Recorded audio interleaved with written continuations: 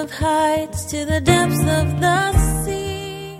Notice in verse 5 in our text this morning, it says, "Now Moses in the law commanded us that such should be stoned, they said, as they brought this woman. But what do you say?" Little did they know that a greater than Moses was standing before them. Little did they know the Logos, the Word who became flesh, Almighty God, had come and He was standing in their midst, and they did not know it. Making a song that it sings, all exclaiming, indescribable, uncontainable.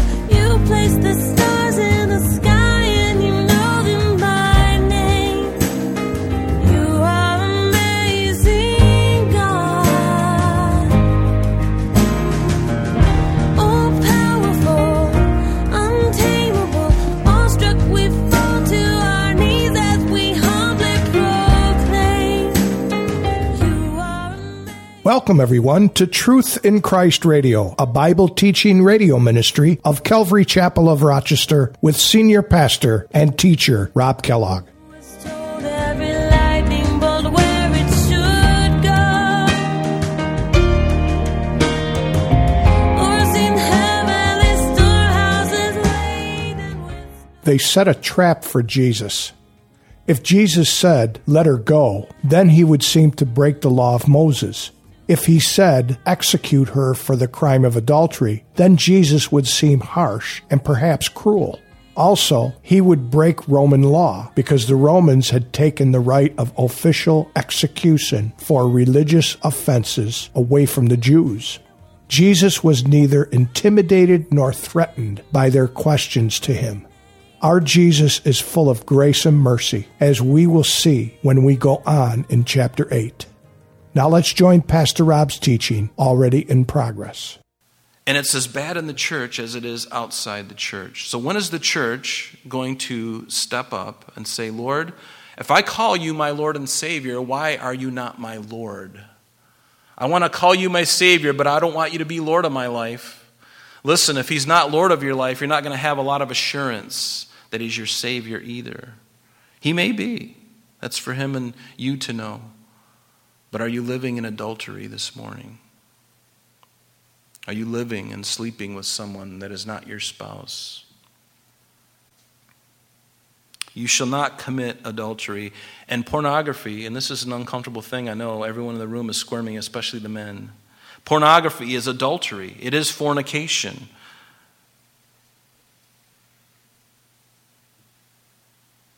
How does your wife feel, men, when you look at those things?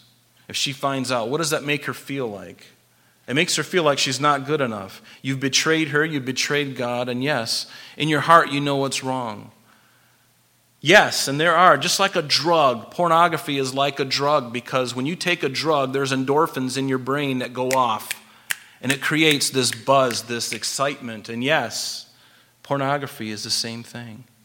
Like video games, those endorphins are going off.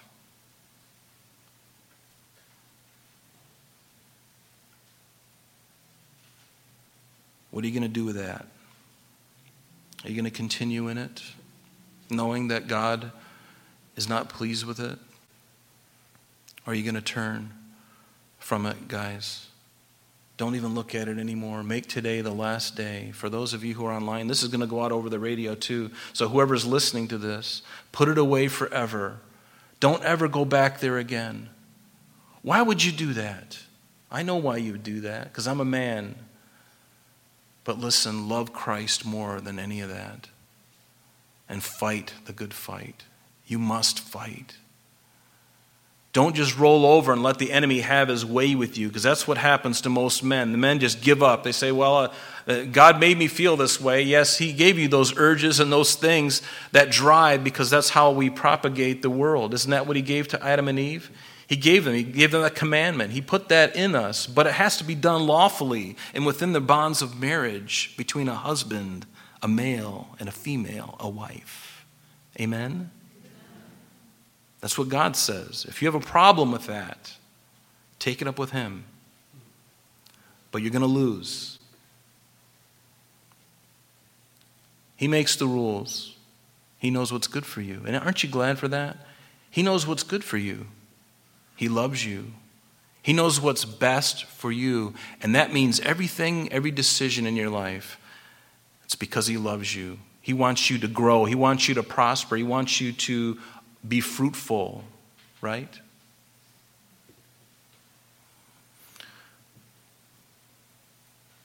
In Matthew's Gospel, chapter 5, Jesus, speaking of adultery in the heart, being not only being wrong, but also adultery in the flesh. Notice what Jesus said. Most people think, well, if I didn't commit adultery like this woman did, then I'm good. Well, you got a problem. He says, Jesus said, you've heard that it was said those of old, you shall not commit adultery. But I say to you that whoever looks at a woman to lust for her has already committed adultery with her in his heart. If your right eye causes you to sin, pluck it out and cast it from you. It is more profitable for you that one of your members perish than for your whole body to be cast into hell. Yes, it's that severe. I mean, God doesn't literally mean for you to pluck out your eye, but it ought to be that serious to us. It ought to be that grave to us.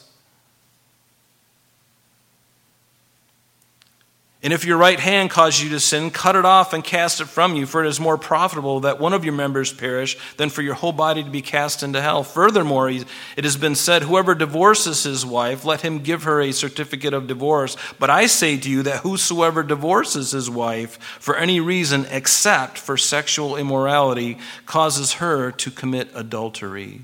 And whoever marries a woman who is divorced commits adultery.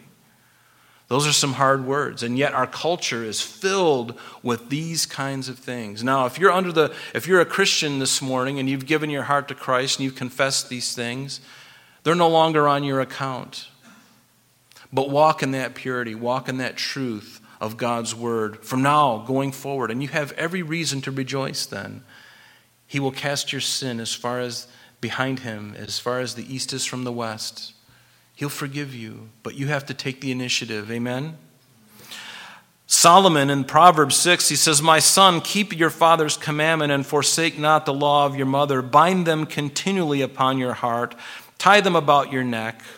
When you go, it shall lead you, and when you sleep, it shall keep you. Speaking of wisdom, of course. And when you awake, it shall talk with you. For the commandment is a lamp, and the law is light. And reproofs of instructions are the way of life. To keep you from the evil woman, from the flattery of the tongue of a strange woman. Lust not after her beauty in your heart, neither let her take thee with her eyelids. For by means of a whorish woman, a man is brought to a piece of bread. And how often has that happened in our culture today? Men of, heads of companies and corporations, men of churches, pastors of churches, falling into adultery. These kind of things just ought not to be. And it's a serious thing. And there's much in the Word of God telling us and warning us against those things. Notice what Solomon said to his son in verse 27 of this Proverbs 6. Can a man take fire into his bosom and his clothes be not burned? A rhetorical question. The obvious is yes. You take fire into your bosom, you're going to get burned. Can one go upon hot coals and his feet not be burned? So he that goes in to his neighbor's wife, whoever touches her shall not be innocent. Men do not despise a thief if he steals to satisfy his soul when he's hungry. But if he be found, he shall restore sevenfold. But it goes on and says, but those who commit adultery with a woman lacks understanding that he that does it destroys his own soul. Does that sound like a good warning? It is. Guys, we need to be very careful. Ladies, it used to be that pornography was a thing only men did, but now women are doing it too. And the generation of young girls coming up, the scales are almost balanced of those who are watching it. And that's adultery as well. The pornography, the lasciviousness, it's pervaded our culture. It's in all of every magazine on the front covers of magazines. It's in all the filthy music that Spotify and Apple put out. It's in the movies. They always show everybody when everything is going well and they're having an affair and everything is good and it sounds really great. The Bible says that sin is pleasurable for a season, but then the bill comes due. They don't show you on television. They don't tell you in the music that is what happens. They only talk about the part that everybody likes to talk about, but there's a price to be paid for that sin. Are you willing to pay that price? Without Christ, you will pay the price. It's a very serious thing. In Leviticus chapter 20, back in the Old Testament, the Lord speaks to the children of Israel not only of physical adultery, but spiritual adultery as well. The Lord spoke to Moses, saying, "Again, you shall say to the children of Israel, whoever of the children of Israel or of the strangers who dwell in Israel, who gives any of his descendants to Molech, he shall surely be put to death. And the people of the land shall stone him with stones. And I will set my face against that man and will cut him off from his people because he has given some of his descendants to Molech." He's speaking of spiritual adultery. Going to a false god, the children of Israel were judged for their spiritual adultery and their physical adultery. God allowed them to be taken into captivity by the Assyrians, and even the Judah and Jerusalem taken into captivity by the Babylonians. Those things happened because they did not heed God's word. Instead, they continued in their sin. But then it goes down in Leviticus 20, verse 10. It says, "The man who commits adultery with another man's wife, he who commits adultery with his neighbor's wife, the adulterer and the adulteress shall surely be put to death." Can you imagine if that was still the case today? How many people there'd be on the earth? Probably none. It'd be a desert. But thank God for his grace. And we see that in the life of this woman as she is brought. Jesus wasn't just this fierce, angry God who just wanted to come and just lay down the law and just have people put to death. He was a merciful and gracious God. Notice in verse 5 in our text this morning, it says, "Now Moses in the law commanded us that such should be stoned, they said, as they brought this woman. But what do you say?" Little did they know that a greater than Moses was standing before them. Little did they know the Logos, the Word who became flesh, Almighty God, had come and he was standing in their midst, and they did not know it. In this very chapter at the end, which we will get to next week, Jesus said unto them, he says, "Verily, verily, I say unto you, before Abraham was, I am." Abraham was several hundred years earlier, several hundred, even a couple thousand. He was before Christ, and yet Jesus said, before he was, I am. When he says I am, he was ascribing deity to himself. You can look at Exodus chapter 3. We've looked at this. Even in Matthew chapter 12, as Jesus speaking to the Pharisees, speaking of the judgment to come, he said, "A greater than Jonah is here." Yes, a greater than Jonah the prophet was standing in the midst of them. Jesus Christ. And notice verse 6. This they said, "What do you say?" Moses said that we ought to murder or stone a woman or who is caught in adultery. But what do you say? And this they said, notice, testing him, that they might have something of which to accuse him. And it makes you wonder if they weren't trying to trick Jesus, would they have caught and stoned this woman, violating the Roman authorities? The Jews, remember, for a long time were able to execute capital punishment, but the Jews at this time, that authority had been taken away from them. They had no right to do that any longer. It was only the Romans who could issue the decision for capital punishment. You remember when they came before Pilate? They wanted Pilate to put him to death because they didn't have the authority. They had to go to Pontius Pilate, the Roman figurehead, to ask him to put Jesus to death for blasphemy, which wasn't true at all because he was who he says he was. He was the Messiah. He is the Messiah. But if Jesus said yes, but what do you say? Should she be punished? Should she be killed for her sin? If Jesus would have said yes to having her stoned, he would have been breaking the law concerning the Romans, thus putting him at odds with Caesar and Rome. If he didn't sentence her to death, then he would be breaking the law of Moses, because Moses said that a person who was caught in adultery should be put to death. They thought that they had Jesus cornered, didn't they? Little did they realize that he had them cornered. And I love this about the Lord. Again, how can you go up against Almighty God? How can you do it? He had them. They didn't have him. And is it good to test the Lord? In Isaiah chapter 7, remember Ahaz, the king of Judah, the Lord spoke to King Ahaz and says, ask a sign for yourself from the Lord your God. Ask it in the depth or in the height above. But Ahaz said, I will not ask, nor will I test the Lord. And you remember, it's in that same chapter that God gave him the sign, behold, the virgin shall conceive and bear a son, and you shall call his name Emmanuel. God with us, Almighty God, everlasting Father, as it would say later on in Isaiah. But even an ungodly king like Ahaz knew not to test the Lord. This word test means to prove or to tempt, to try or to prove. You remember the devil did the same thing. In Matthew chapter 5, what does it say? The devil took Jesus up into the holy city. This is after his baptism. The devil took him up into the holy city, set him on a pinnacle, and said, if you are, or since you are the Son of God, throw yourself down, for it is written, he shall give his angels charge over you, and in their hands they shall bear you up, lest you dash your foot against a stone. And notice what Jesus said to the devil. It is written again, you shall not tempt the Lord your God. You shall not test him. You shall not try to prove him. See, God proves us, not the other way around. And yet there are men and women in universities and seminaries all over this country, all over this world, that have put God on trial. But God has us on trial. We have no right to put God on trial. His word is absolute. Do you believe that? He's to prove us.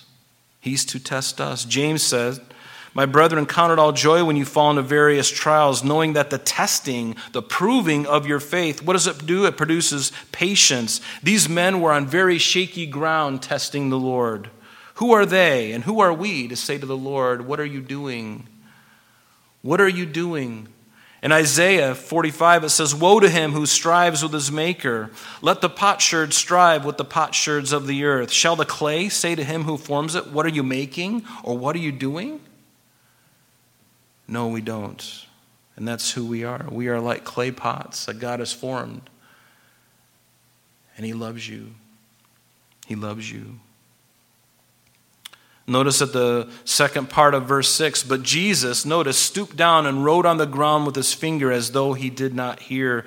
And this verse has been one of these verses that have stumped many people for a long time.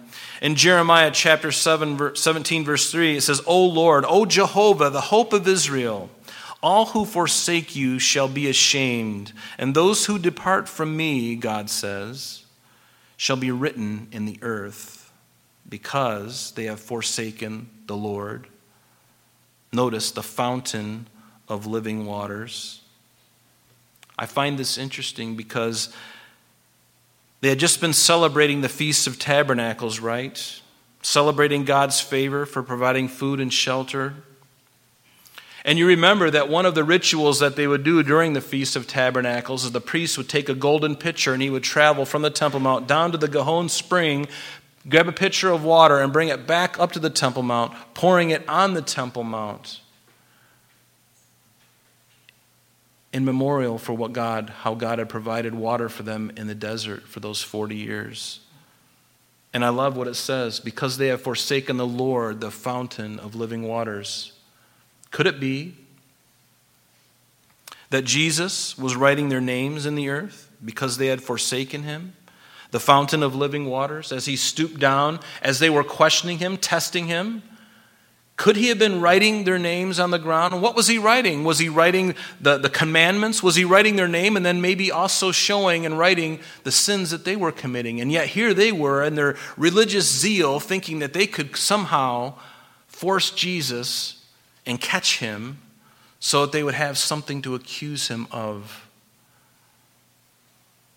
Perhaps nobody knows what he wrote on the ground. It doesn't really matter, honestly. Don't even know if they saw what he was writing on the ground.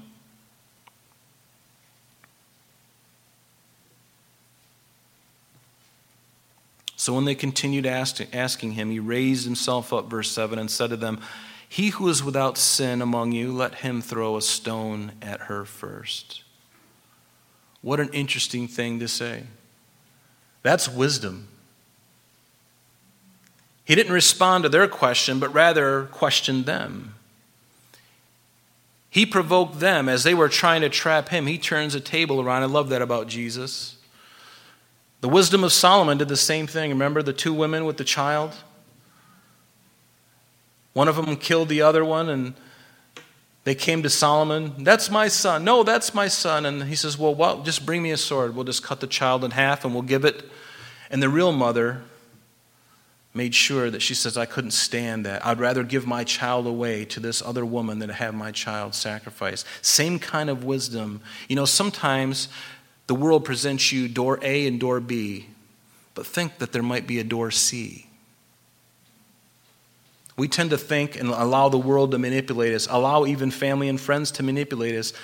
There's usually another way. And they'll hate you when you bring it up too. Right? They'll say, "You either got to do this or do this." "Well, have you thought about this?"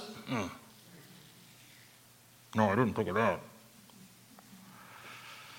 But notice, Jesus didn't deny that she was caught in the act. He didn't deny it. It was true.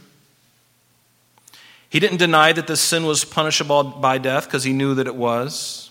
But Jesus, in his mercy, he pardoned her. Notice the oldest, the men who had been around the longest, who had sinned enough in their life to know, you know what, there's no way I can stand here with this rock when I know in my heart. And he waited for them. And people are watching. Remember, there are a couple thousand people around Jesus and everything is quiet. And these legalists bring this woman to him and everyone is going, what is he going to do? Everybody's captivated. Think of the picture. Picture it in your head. And the oldest of those religious leaders decide to drop the stone because they realize, you know what? There are people in this crowd that I knew that I've sinned against. There are things that I've done in private that I have done that nobody knows but God. And the conviction that came over them was tremendous. Believe me, when the Word of God comes to your heart, it will bring conviction. It will bring great conviction. And I praise God for that. We need that. That's why it's important. You know, Proverbs tells us to keep our heart with all diligence, for out of it come forth the issues of life. And it's so true, isn't it? We need to keep our heart. Are you keeping your heart, or are you giving it away? Are you giving it away, or are you keeping it? Keep your heart with all diligence. There are so many things vying for your attention, your affection, your devotion. Whatever that thing is, you'd better be really careful. Be careful, brothers and sisters. The Bible says that the devil is like a roaring lion going throughout the earth, seeking whom he may devour. He wants to take you out. He can't take your salvation away from you, but boy, he can still tempt you. And God will allow it at times. But what do you do when you have the temptation? Do you fall to your knees and beg God for help? That's what I do. I would encourage you to do the same, but don't give in. That's all the time we have for today, but please join us next time as Pastor Rob continues our study in the book of John. Calvary Chapel of Rochester is located at 2503 Browncroft Boulevard, Rochester, New York, 14625. You can reach us at our church office between 9 a.m. and 4 p.m., Monday through Friday, at area code 585-586-3140. If you would like to have an audio CD of today's message mailed to you in its unedited form, simply mention today's date when contacting our church office. You can also contact us via the web by logging on to www.calvaryrochester.com. There you will be able to access a number of useful things, such as information concerning our beliefs, our ministries, contact information, our location, service times, and much more. You can also download or listen to the radio and sanctuary messages free of charge from the teachings link at the top of the page. To listen to Calvary Chapel of Rochester's sanctuary messages or Truth in Christ Radio on your mobile device, just subscribe to both through Google Podcast or Apple Podcast. You're also invited to join us on Sunday and Thursdays through live streaming of our services and Bible studies. Just click on the online services link on the website. We're so glad that you could join us today. And if there is any way that we can bless you with your walk with Jesus Christ, please don't hesitate to call our church office. Remember, Jesus said, "I am the way, the truth, and the life. And for this cause I have come into the world, that I should bear witness unto the truth. Everyone who is of the truth hears my voice." May God bless you in abundance today as you walk with Him. And until next time, this has been Truth in Christ.